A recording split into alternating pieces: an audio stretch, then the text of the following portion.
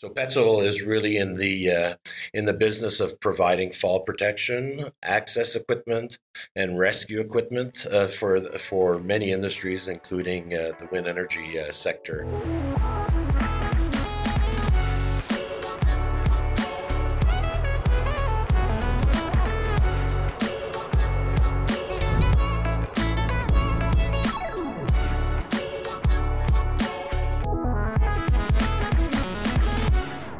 Welcome to the Uptime Wind Energy Podcast. I am your co-host, Alan Hall, and here from Canada, the queen of COVID, Dr. Rosemary Barnes. Welcome, Rosemary. Thanks. And yeah, thanks, you think, right? It's not my favorite introduction, but accurate on this particular day. We're always truthful on this show, very truthful. And from the largest wind energy state in America, Texas, Joel Saxman of Wind Power Lab. Welcome, Joel. Thank you, sir. It's true.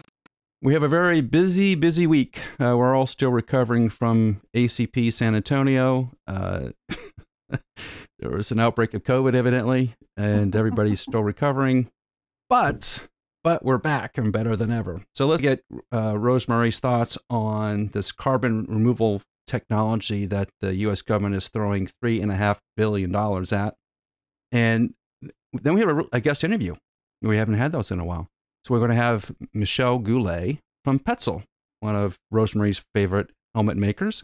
And Michel is going to talk about all the different safety products that they have and what you need to do with your safety gear to check it out, make sure it's working properly, and how to dispose of it. This is a lot of good information there from Michel. And then after the interview with Michel, we'll talk about the DOE 2022 Collegiate Wind Competition, which we all saw down in San Antonio, which is really, really cool. So how Rosemary kind of describes some of that carbon removal technologies. So Rosemary, this is in your sweet spot of the U.S. federal government is going to pour $3.5 billion into carbon capture. So the Department of Energy said it's going to support 4, what they quote, large-scale regional direct air capture hubs. And so where those are, we should find out because it doesn't really talk to that. That they hope to remove 1 million tons of carbon dioxide annually at each of these 4 hubs.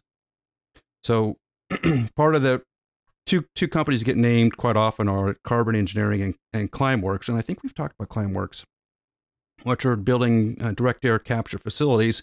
And Rosemary, you and I have talked about what those facilities do and what they try to do.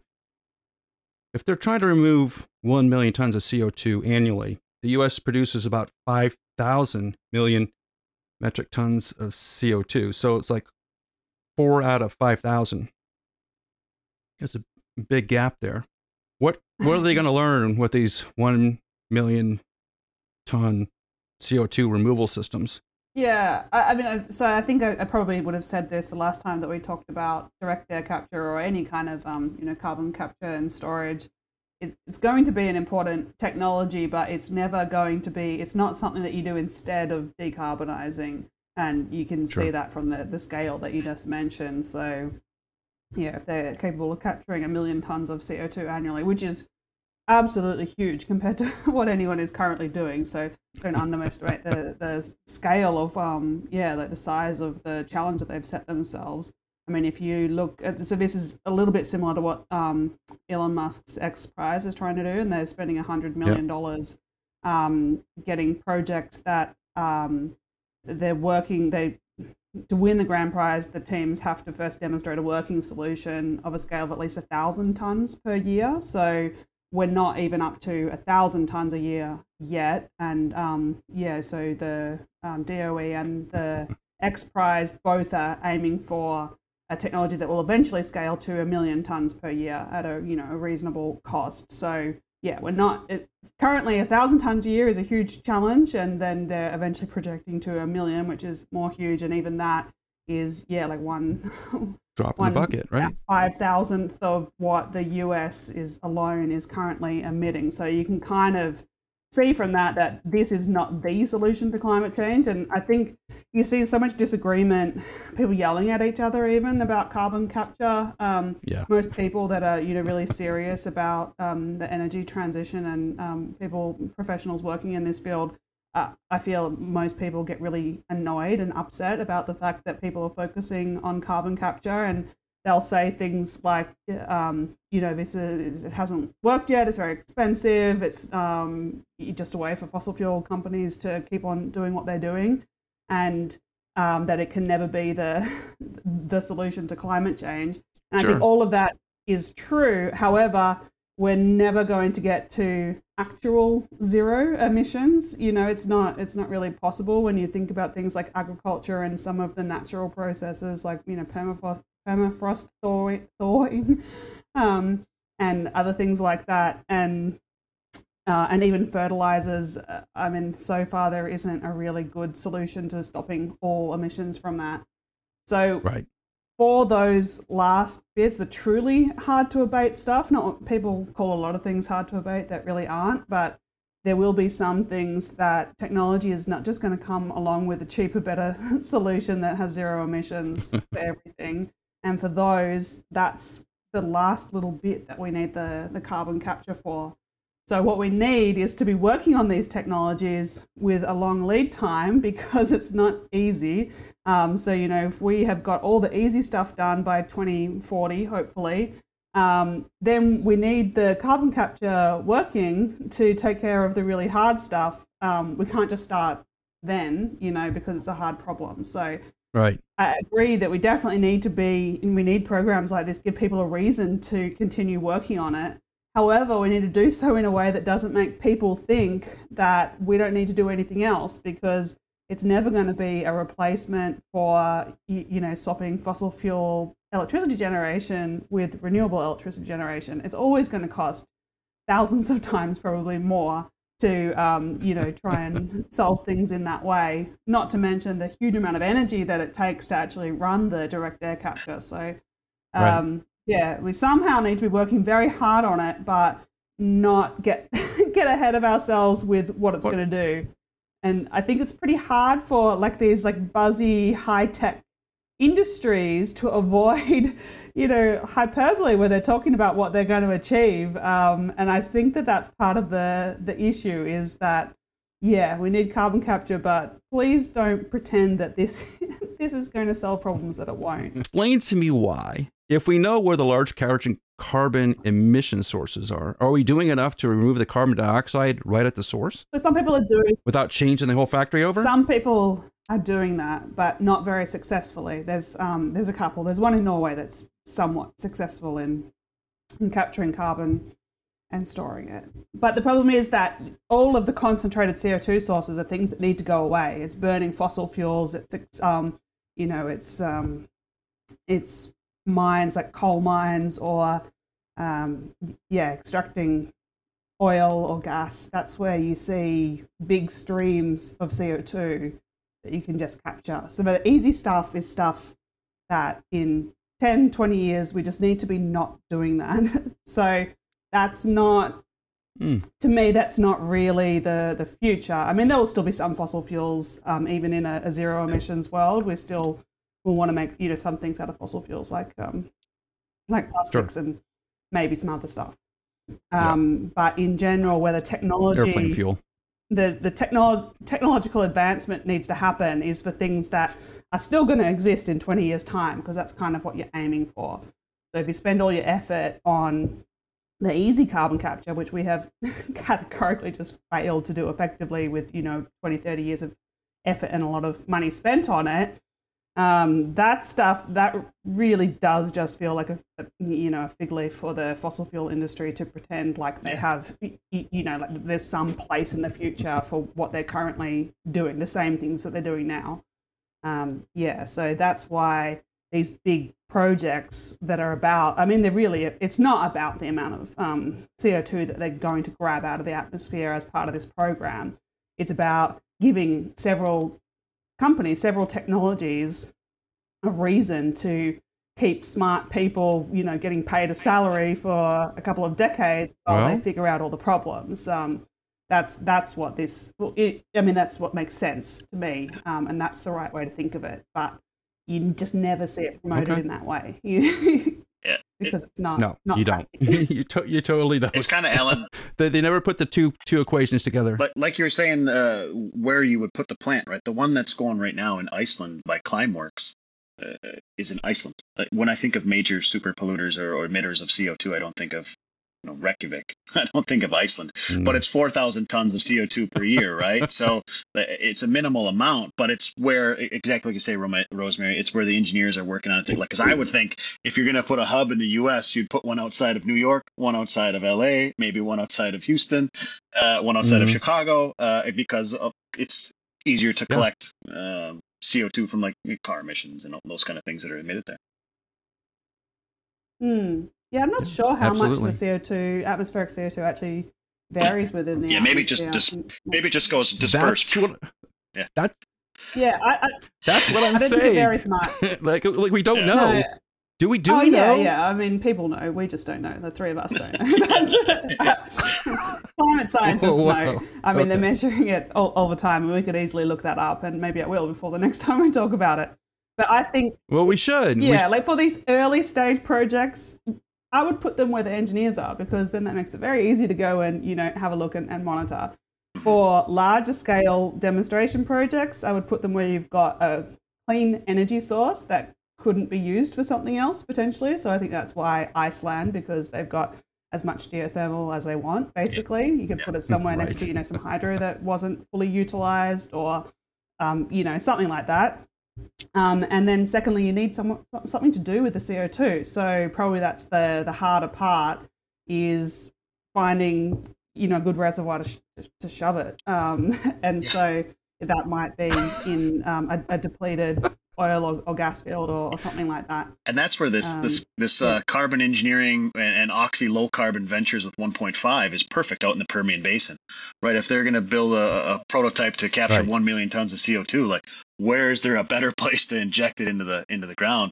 But I think at the same time, like in the U.S., I know there's a massive problem of leaking wells. So if you're looking at controlling some greenhouse gases, out in the Permian, the methane is 30 times worse as a greenhouse gas for the environment than CO2 is. Maybe they should stick some money into plugging those wells instead of snagging CO2 out of the air. No, you're 100% right. And there's 1,000 different projects that you would do. If your goal was to actually, reduce atmospheric CO2, this is one of the last places that you would spend your money. But it's so that's why, I mean, if you assume that smart people, have thought about this for more than a few minutes, which I do assume that they have, their goal has to be the technology development, because it's so incredibly expensive compared to, there's a million things that you could do that would be, have a lower cost of abatement than this one. So Rosemary, then why don't you have your top 10 list of carbon dioxide reducing items? Like, what are those top 10 things you would go after? Why don't I see that list when I Google it? I don't see a list. You think that there would be a list, right? Ocean Cleanup has a list. They'll give you the top 1,000 places where plastic is coming out of. Why do we not have a list on the top 10 CO2 producing places and how we want to reduce them? Yeah, I mean, I could make my list, and I'm pretty sure that some other people have made lists. Maybe it's not talked about a lot, but I mean, just cleaning up electricity grid is by far that's wrong. The cheapest cost of abatement is energy efficiency, and that's what no one ever wants to talk about. But you can it doesn't even cost you money; it saves you money to do it, and so it's got like a negative cost of abatement. And then after that, electricity is the reason why I've focused the last nearly 20 years of my career on that, because that's by far the easiest way, and it also frees up decarbonizing a lot of other stuff that uses that electricity. So, that's where we start. And then there is there's a chart. Maybe I'll find it for the next time we talk. I think it's McKinsey, one of those big consulting firms. It's a few years old now, but they did do, have you seen it? It's got like little it's a bar chart with all of the different things that you can decarbonize in order of the width of the bar is like how much carbon we could eliminate. Right. and then they order them Right. from least expensive to most expensive. And so it is there are charts out there that will describe what's the cheapest way to go. Why hasn't the U.S. government or European governments been knocking on that list? It seems to me like we're around this quite a bit. That'd be something I ought to be hearing at least once a month of, hey, these are the top 10 things we're going after, and this is why. And I think Rosemary should present that at COP27. It's not mine. It's like, not. Come on, right? It's not new. Everyone's seen this chart, haven't they? I'll have to share it. Well, I've seen the chart. Yeah, they talk to the chart, but they don't talk. It's easy to talk to the chart. It's easy to talk to the chart about, okay, this is the big emitter. But then the hard part is the part you're talking about, trying to reduce the emissions there. How are you going to do it?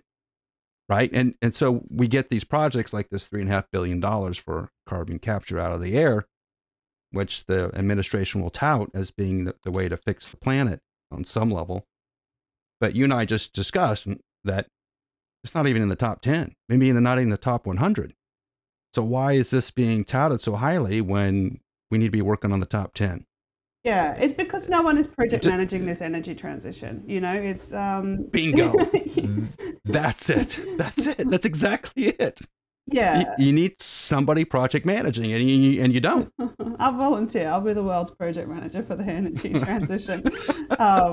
Well, there's $3.5 billion that seems like it's ready to pay you to do that. Yeah, so but there's also, let's get on it. I mean, there's not many countries that have set aside, well, this is how much it's going to cost to solve the energy transition, so we're going to use our money in the best way. It's all, everybody's trying to work within different countries' current economies, and people are worried about jobs and existing industries and, developing new technology. Sure. It's new jobs. It's good for a country to develop that technology themselves, because then that's a future industry for them.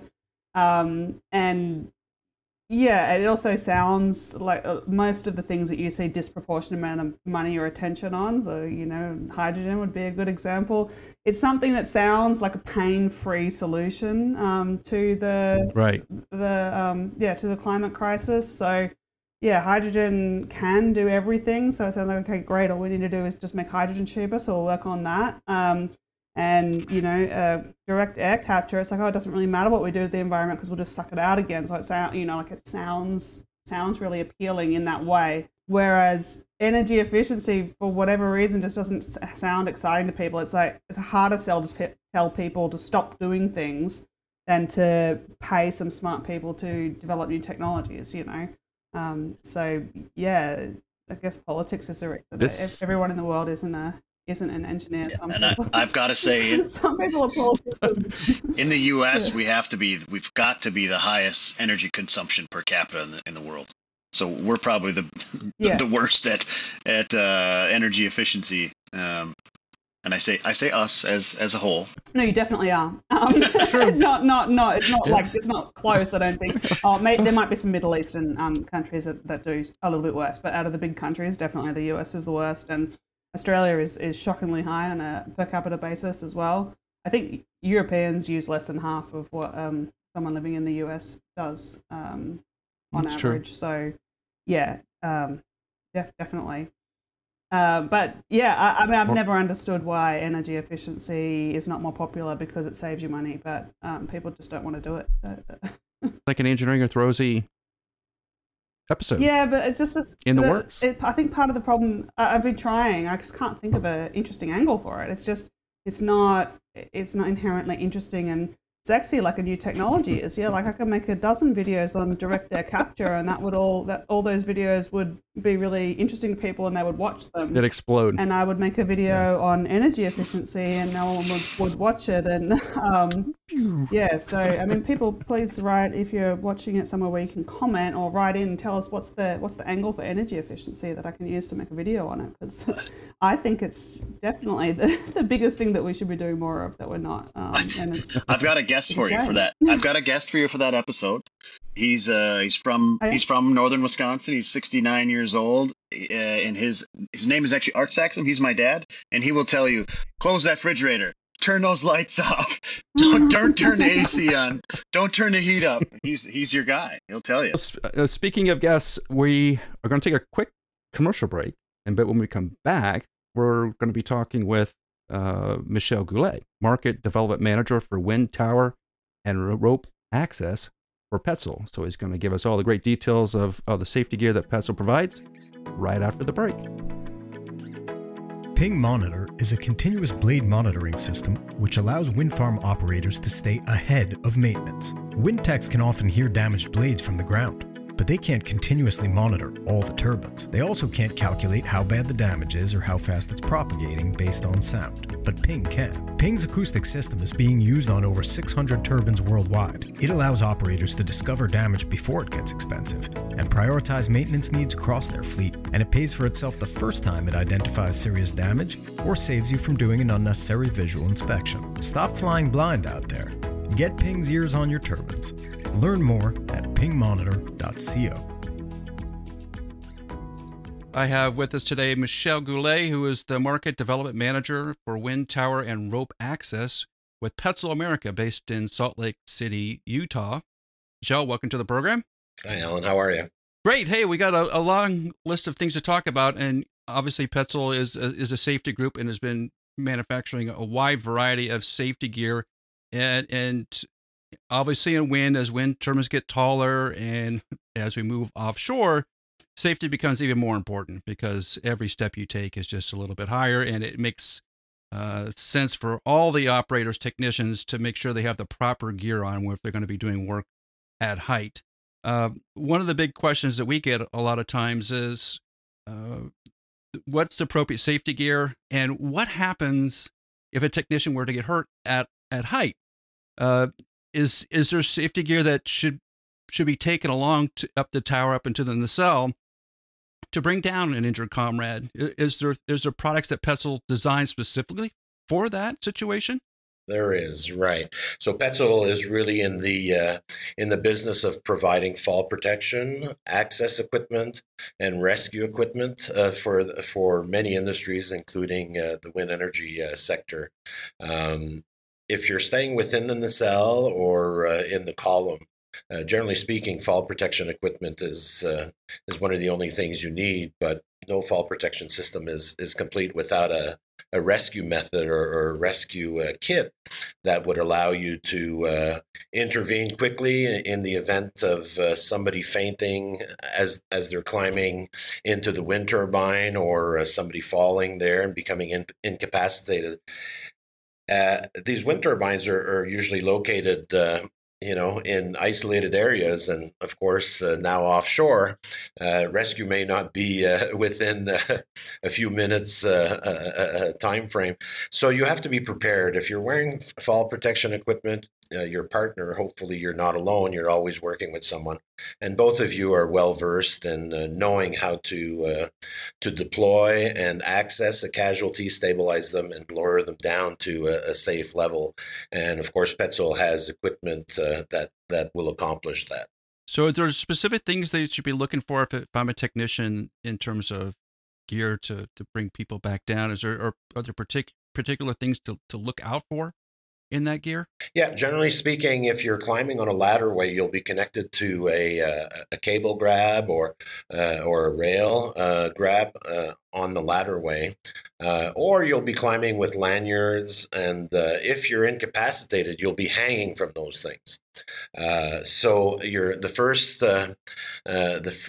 first function of your rescue kit is to be able to transfer the casualty from whatever they're hanging on onto the rescue system that will lower you to a safe level. So a rescue kit, when it comes for rescuing a partner in fall protection, is always about being able to lift the casualty a little bit and connect them to the lowering line, and then disconnect them from whatever held them up there, a cable grab or a lanyard. And then you have a descent control device that will allow you to slowly but surely lower that person to a safe level where they can be evacuated from. Yeah, so that gets always more complex if you're outside of the wind turbine doing work, cleaning or working on blades and stuff. The people who do that, generally speaking, have a lot more training in rope access. They're certified under SPRAD or IRATA, and they have a bunch of tricks to be able to get their partner down in a timely manner. Yeah, it's complicated. It is. It can be. So we engineer a kit together so that it's as simple as possible. Because in an emergency situation, spirits are high. Somebody may be injured and screaming, and there's a lot of. If you're not trained as a professional rescuer, you're not used to dealing with those kinds of emergency situations. So whatever a manufacturer can facilitate for you, it'll be appreciated. So as long as you can get above the casualty and anchor the little pulley system as well as the descent control device above that casualty, you should be able to raise them and then start lowering them very, very quickly in a matter of minutes. Of course, if this happens in the latter way, you'll have to have a way to get around the casualty and get above them. So Y lanyards, two-legged lanyards, will allow you to climb around and over the casualty to get up in a better position to accomplish that rescue lowering procedure.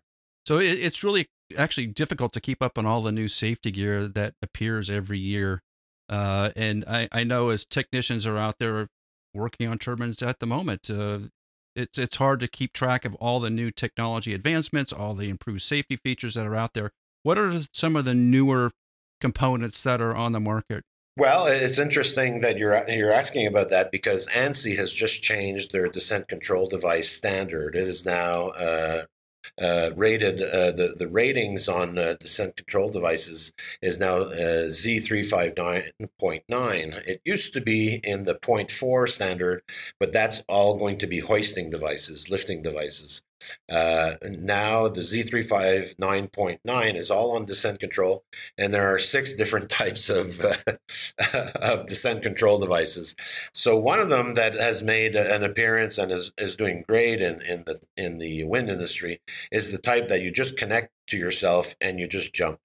And that would be, and that would lower you at a gradual speed to the ground, or hopefully to the platform before you hit the water in a wind turbine. But of course, you have other emergencies that can happen on wind turbines, and one of them would be that the nacelle, the controls there, everything catches fire, electrical fire, that sort of thing.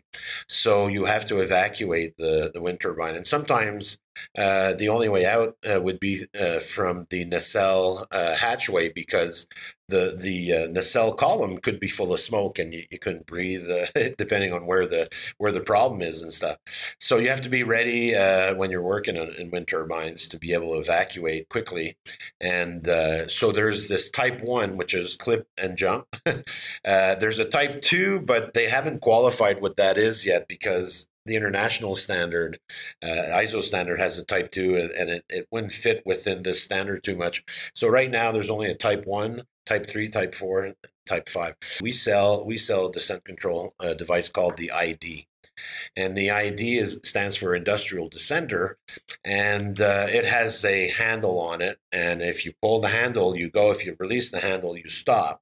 It has the additional safety benefit that if you pull the handle too far, you'll go into an anti-panic mode and you'll also stop. So the idea there with this device is to try and make it as safe as possible, so that you have to find the middle ground to descend.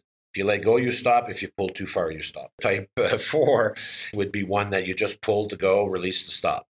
The rig, the Petzl rig, works like that. And in type 5 is just like a brake bar rack that creates friction on the device, that you can modify the friction depending on the amount of bars you add, and just a descent control device like a figure 8 or something like that. But both of those devices have had their heyday. They're sometimes used in very long descents, like the brake bar rack might still be a great tool for that. But these other devices have made things safer, because you could get hit from something above and let go of everything. You're not going to go anywhere with those other devices that I mentioned, the type 2 and the type no type 2, type 3 and type 4. I know one of the things that everybody's worried about when they're working on ropes, particularly on blades, is there's just a lot of sharp edges, and even in working on the cells, there's so many sharp edges. So you're worried about your ropes getting damaged, and you worry about your gear, which is expensive, right? You want to protect that gear as much as you can. What are some of the new features about sort of protecting the ropes from all those friction edges and those rough fiberglass edges? Sure, there was some well documented fatalities in the oil industry recently where roll failures occurred, and these were on oil platforms, and the people fell into the sea. And so obviously, Spratt and Errata have paid a lot of attention to this and make sure that you're using the correct methods to protect your rope over edges and stuff like that. So Petzl has launched this year a couple of new products. We have the Protect and the Protect Plus. The Protect is a PVC type of material that velcros together over your rope. Has a little rope clip to clip to your rope so it doesn't move up and down. And when you have a stationary rope, that's a really good product to use if you're going over a sharp edge. If you're going over even a sharper edge or maybe a hot pipe or something like that, we have the Protect Plus, which is made out of Technora and Kevlar type fiber. And that gives you twice the heat resistance and cut resistance as a normal rope pad would. We also launched the roller coaster, and that's usually kind of two rollers on a frame that you put on a 90-degree edge. You place that, you tie it down on that edge, or you can bolt it on there. And obviously those rollers move as the rope moves. So if you're lowering somebody or raising them, you're always better, especially on the raises. You're always better to use a device where the rope will touch only ball-bearing sheaves, so that you're not going to increase the weight of the casualty or the worker by more than 5 or 10%, right? So that's good. If you didn't have that, you double the weight of the worker. So you need to use the right gear in the right spot for that, of course. Yeah, absolutely. And one of the my co-host Rosemary Barnes, who can be with us today, she's a big Petzl fan, and she's always about safety, right? So she's about climbing safety, and as we bring more and more equipment up on the turbines, particularly on blade repairs, you see all kinds of grinders and cutters and ultrasound equipment and all these devices, which are not light, but you can't obviously drop them because that's the safety hazard. So what are some of the equipment bags and some of the techniques to make sure that all the gear that you bring up with stays up with you? Right. So Spratt says any tool that's heavier than 10 pounds has to have its own belay system. It has to be it shouldn't be connected to your harness or anything. If you have smaller tools that weigh less than 10 pounds, we're launching shortly some new equipment bags, tool bags that have the ability to connect a bunch of tethers on them. So all tools, all equipment needs to be tethered, of course, when you're working at height. There's, I guess, what manufacturers try to do is make it as convenient as possible to connect and disconnect these things so that it's easy for the worker. It's not simple to design something that, if you're going to use a big wrench, well, how do you keep that always connected and not interfere with the work at the same time? So you need to use swivels and make sure that the rope doesn't get the tether rope doesn't get too tangled up in things. So there's all little ingenious ways to try and accommodate that, keep the worker efficient in their work, but make sure that everything is tethered. We recently had people here at our training facility that work in the telecom industry. Every time something was about to come off the harness, they always would tether it first. So it's just a habit to get into, and it's a good habit. Wow. Yeah, that is a good habit. Rosemary is also a fan of your helmet. She has one of your safety helmets, and it seems like helmets are sort of a fashion piece, but also a safety piece. And there's different varieties of helmets that you see the technician uses. You want to sort of talk to what the different helmet varieties are and which helmet you should use for which application? Sure. OSHA mandates the use of ANSI certified helmets on work sites like in the wind industry. ANSI has their standard Z89.1, which covers all the necessary equipment performance requirements of good head protection, what it should have. And there's penetration tests, there's flame tests so that it doesn't the helmet doesn't catch on fire. There's electrical conductivity test as well that is done, and especially in the wind industry, it's highly advisable to get an E-rated helmet, a Type 1 E-rated helmet, so that there's protection against electrical hazards and things like that. So unfortunately you can't have any ventilation holes in your helmet. But it's the better of two evils, I guess. So a good helmet too, when you're working at height, chin strap, very important, not just the 2-point, but a 4-point chin strap. If you're falling, the helmets, your head can hit something and the helmet can pop off, even with a 2-point, just a chin strap. Best to have a good work at height helmet with a 4-point chin strap, so that even if the helmet gets in contact with something when you're falling, it will probably stay on your head. The only time you don't want it to stay on your head is that you could, in a confined space, be suspended by your helmet. So our helmets are engineered to release at about 100 pounds of force. The buckle will separate, and that's a safety feature so that you won't strangle yourself with the helmet. So a lot of things to think about with a helmet, but obviously comfort is very important because you want to make sure you're wearing something not too heavy as well. There's a lot of talk about Type 2 helmets and their need, and they tend to have protection on the sides and top impact, and they tend to be a little heavier for working at height. So people may think they want a Type 2 helmet, but they really want a Type 1 for the protection on the top of the head. And having some space between the helmet and your head is also good too, because you could have something sharp penetrate through the helmet, and there's only an allowable penetration distance there.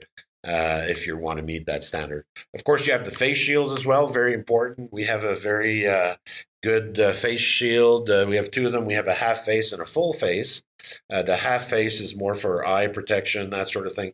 The full face is if you're going into a breaker panel, or an electrical panel of any kind, where there can be an arc flash or something, and you want that full face protected from any contact with melted metals and stuff. So that's the vizin. So that's the full face. The vizier is the half face. They both flip up and get out of the way if you don't need them, and they're of course both certified under the Z87.1, which is also an ANSI standard for protective face and eye protection. Yeah, there's a lot to think about when choosing a helmet. It's just don't pick one randomly, right? You need to pick it for the application we're going to be using it, and add the safety pieces that you're going to need when you're actually doing the work. That's a good point, Alan. You have to think about it as a head protection system. It's not only getting hit from above, but you'll sometimes need hearing protection that has to fit on the helmet and has to be able to lift back and be out of the way if you don't use them. If you're not using a grinder or something that will help protect, and you have to have an easy way to flip a shield down for eye protection. You may also have attachment points. We do on ours. We make a lot of headlamps, of course, and using headlamps in a nacelle, it can be very important, or if you're working inside blades and stuff. So having a good way to mount a headlamp on there with a lot of lumens. We have headlamps now that go from 500 to 900 lumens. You can light up the whole nacelle if you wanted to with some of these smaller headlamps. And one thing that we've been able to do with headlamps is Normally they work on the 3 AAA batteries, but we've replaced those with a flat rechargeable battery. So it'd be a lithium battery. And you can recharge that many, many times for the value of about 900 AAA batteries. So at first they seem a little expensive at $40, somewhere around there. But when you think of all the rechargeable conditions that you might have, you're going to save some money and you're going to help the environment as well. Oh, yeah, absolutely. Yeah, the headlamps are totally the cool thing to have, right? I mean, if you have a good headlamp, everybody wants to steal your helmet, and which is normal, I suppose.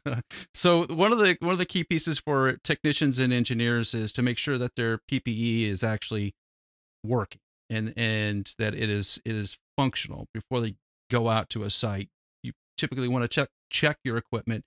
What are some of the recommended Petzl inspections for harnesses and ropes and helmets and some of the metallic carabiners and those kind of things? What are some of the checkpoints there? We recommend a quick, daily inspection every time you're about to use a harness or a helmet or anything. You should have a look at it and just make sure all the straps are okay. None of the fasteners are damaged or things like that. There's always a quick little inspection that occurs. Depending on the company you work for and what your internal policy is and how often you use the gear, you may have a formal inspection every 3 or 4 months. OSHA recommends once a year, a very formal evaluation where you write down whatever you see on each piece of product. You'll either fail the product, pass the product, or indicate that the product needs a little monitoring throughout the year. So those are the 3. So all of this, every piece of gear that we sell an inspection sheet with it. To try and make things a little easier for anybody. So it's only a 1-page, it's kind of a check mark thing. The first thing you want to check on a helmet is the date of manufacture, because helmets and any type of textile material that we sell, harnesses, slings, any component that has textiles in them, as well as our helmets, has a 10-year shelf life. That's what Petzl recommends. So even if it's sat on a shelf for 10 years, after 10 years, you shouldn't use that product. There's a natural deterioration of nylon sometimes and helmets and things like that. So 10 years is the maximum life.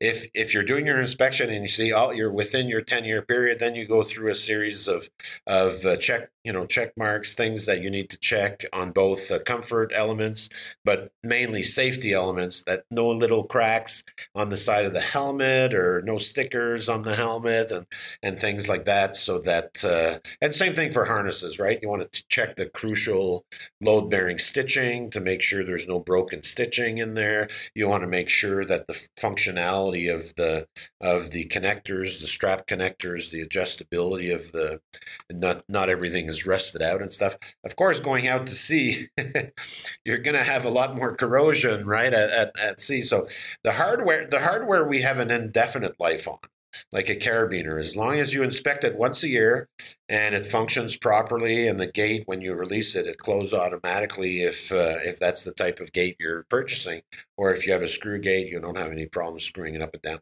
And of course, when you release the gate, that it closes and there's no corrosion in there. That's great. But out to sea, sometimes there's corrosion that gets in the hinge area of carabiners. So you release the gate and it doesn't close and lock automatically, right? So obviously those are some of the things you need to check, because a carabiner that you're using that's got an open gate in it loses about 60-70% of its strength. So you don't want non-functioning connectors or anything like that in your equipment cache. You want to make sure that you inspect those on a regular basis, and at least once a year, unless the company you're working for feels that, hey, you guys are working hard, you're out there every day. Maybe it would require a full-on inspection every 3 months or every 4 months, depending on your company policy. And if a piece of equipment ages out, like a helmet ages out, or a harness has some webbing that's been damaged to the point where you can't use it anymore, what is the procedure to get rid of it? You just toss it in the trash, or should it just be totally destroyed, like run over it, or whatever you're going to do? Right. Well, harnesses have to be cut up so they never get used again, and really cut up, because we saw once somebody had found some of our harnesses in a bin and had sewn them back together, believe it or not. So we were able to solve that issue. But destroying, those helmets make great flower pots. You just drill holes through them and you hang them up, and they look pretty cool actually as flower pots. So, but make sure that they're reusable, right? Because sometimes you'll isolate something and then somebody will inspect it, and it failed, and somehow it gets back into the circulation. So you really have to make sure you have a good equipment management system. We have a great 3-day class here for that we provide, a manufacturer training on equipment and PPE inspection and equipment management class for end users, and we also have a train the trainer one too. So Petzl has a great program for equipment inspection. Obviously, it's within everybody's interest to make sure that equipment that's not suited for use should be discarded properly. Absolutely. And we're going to wrap up here, but I think this is really good to get this information out, because there's going to be a lot of activity this spring, summer, and fall in wind. And I know as we know, there's a lot more wind turbines being put up this summer, and it just makes a lot of sense. Everybody check your safety gear, make sure it's working properly. Go to the Petzl site if you have any questions and download the data sheet, check your equipment. And hey, if it's bad, get rid of it, destroy it, get rid of it. And if you have any questions, Michel, do they just reach out to Petzl directly? Go to the website? What should they do? We have a number of really good product information on their websites. There are tech tips on how to use it properly, how not to use it. There's technical notices that are sold with every product that are all downloadable and stuff. So our website is a wealth of information. No problem. Also, we have, if somebody wants to talk to a human being, that's fine too. We have technical sales reps across both the U.S. and Canada, around the world, of course, but here at Petzl America, we handle both Canada and the U.S., and we have about 30 reps that are in every region, and it's easy to get that contact information for those folks, so you have somebody local to talk to. But we also have a technical information manager here at Petzl that can take both your questions by written or in a phone call, and we'll be glad to clear up any issues. Well, great. That's fantastic. That's good to know. Michel, thank you for being on the program. And it's going to be a great summer. So we hope to have you back sometime soon to talk about some of the new safety gear in the future. Absolutely. Thank you so much for having me. And we hope to keep all the wind turbine technicians safe throughout the next 6 months to the next 60 years. Lightning is an act of God, but lightning damage is not. Actually, it's very predictable and very preventable. Strike Tape is a lightning protection system upgrade for wind turbines made by WeatherGuard. It dramatically improves the effectiveness of the factory LPS, so you can stop worrying about lightning damage. Visit weatherguardwind.com to learn more, read a case study, and schedule a call today. A lot of great information there, guys. So if you missed it, rewind, re-listen to Michel Goulet, because he has a lot of great safety information and a lot of new safety technology, actually, that we're going to see being used in industry. So interesting interview. Thanks, Michel, for being on the podcast. To wrap up this episode, just a couple of things here. We were down at ACP in San Antonio. The Department of Energy held the collegiate wind competition. So there were 12 competing colleges down there, and Rosemary and I walked down to that event and saw some part of it, actually. They had, Rosemary, how many wind turbines? Not wind turbines. They had a lot of wind turbines. They had wind tunnels. They had 3 wind tunnels, one large one and 2 sort of medium-sized wind tunnels. Yeah, and then the kids one as well, which was just some. Oh yeah, that's true. Right. Four homemade thing. Fans, yeah. And a wave tank in front of it. That was the cool thing, that they added a floating category, or a floating aspect to the competition this year. And they've got the fans there, and so this was for the younger kids, I think up to high school, and they have these 4 big big fans, and they make a wind turbine and it makes electricity. I think the older kids are making their own generators, winding them. And they're winding generators. That was cool. And the younger kids are using one that the competition provides. And then they also have to have a floating version where they put it in a wave tank, and they generate some little waves and make sure that it can operate and stay afloat in those wavy conditions. So I thought that was super So it looked like there were roughly 3 divisions there. So there was like the elementary school, middle school, then clearly high school age kids, and then on the collegiate level. And the collegiate teams were pretty well sized. They probably had 8-ish people on each of the teams running the wind turbines through. And from what we could tell, they're doing a variety of wind speed across the turbines, measuring the energy output. So it was a real sort of collegiate level competition. I wouldn't.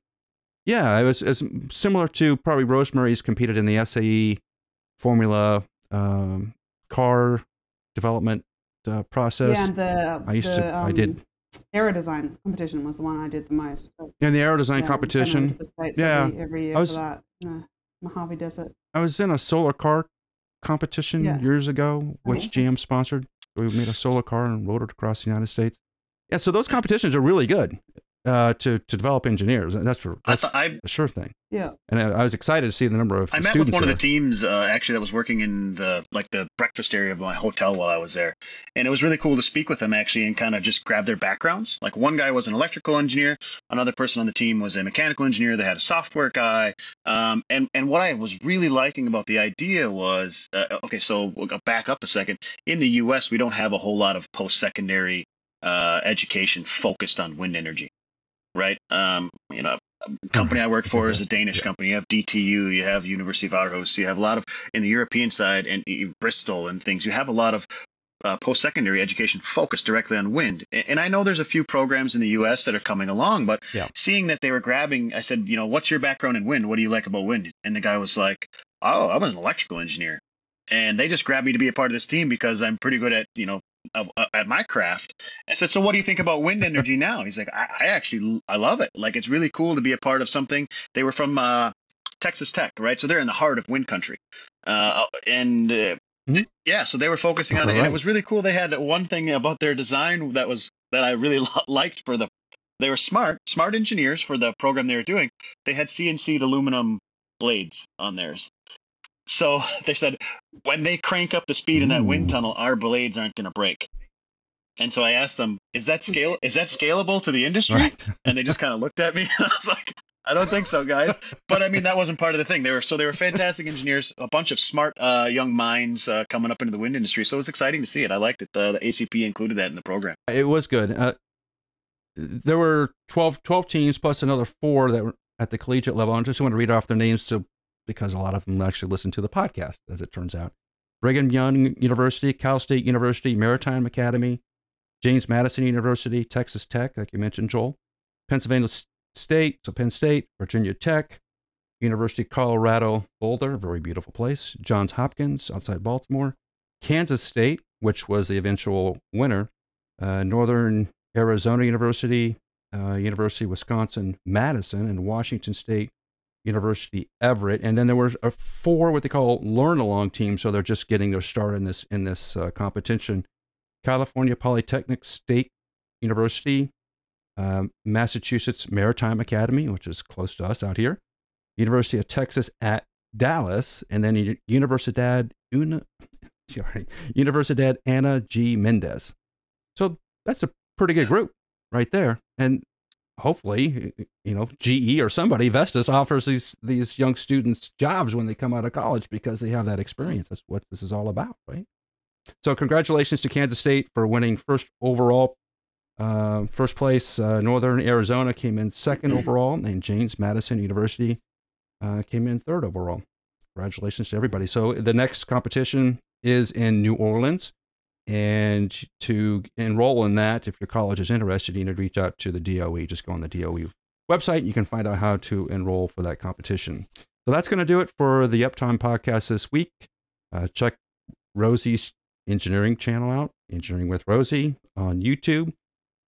You can follow us on Apple iTunes, Apple Podcast, and we're also on YouTube, so you can find us on multiple platforms. A lot of people like Spotify. While we're in San Antonio, people mentioned to me that they listen to us on Spotify, and I thought that was nice. So check us out on all your listening platforms, and listen to us next week on the Uptime Podcast.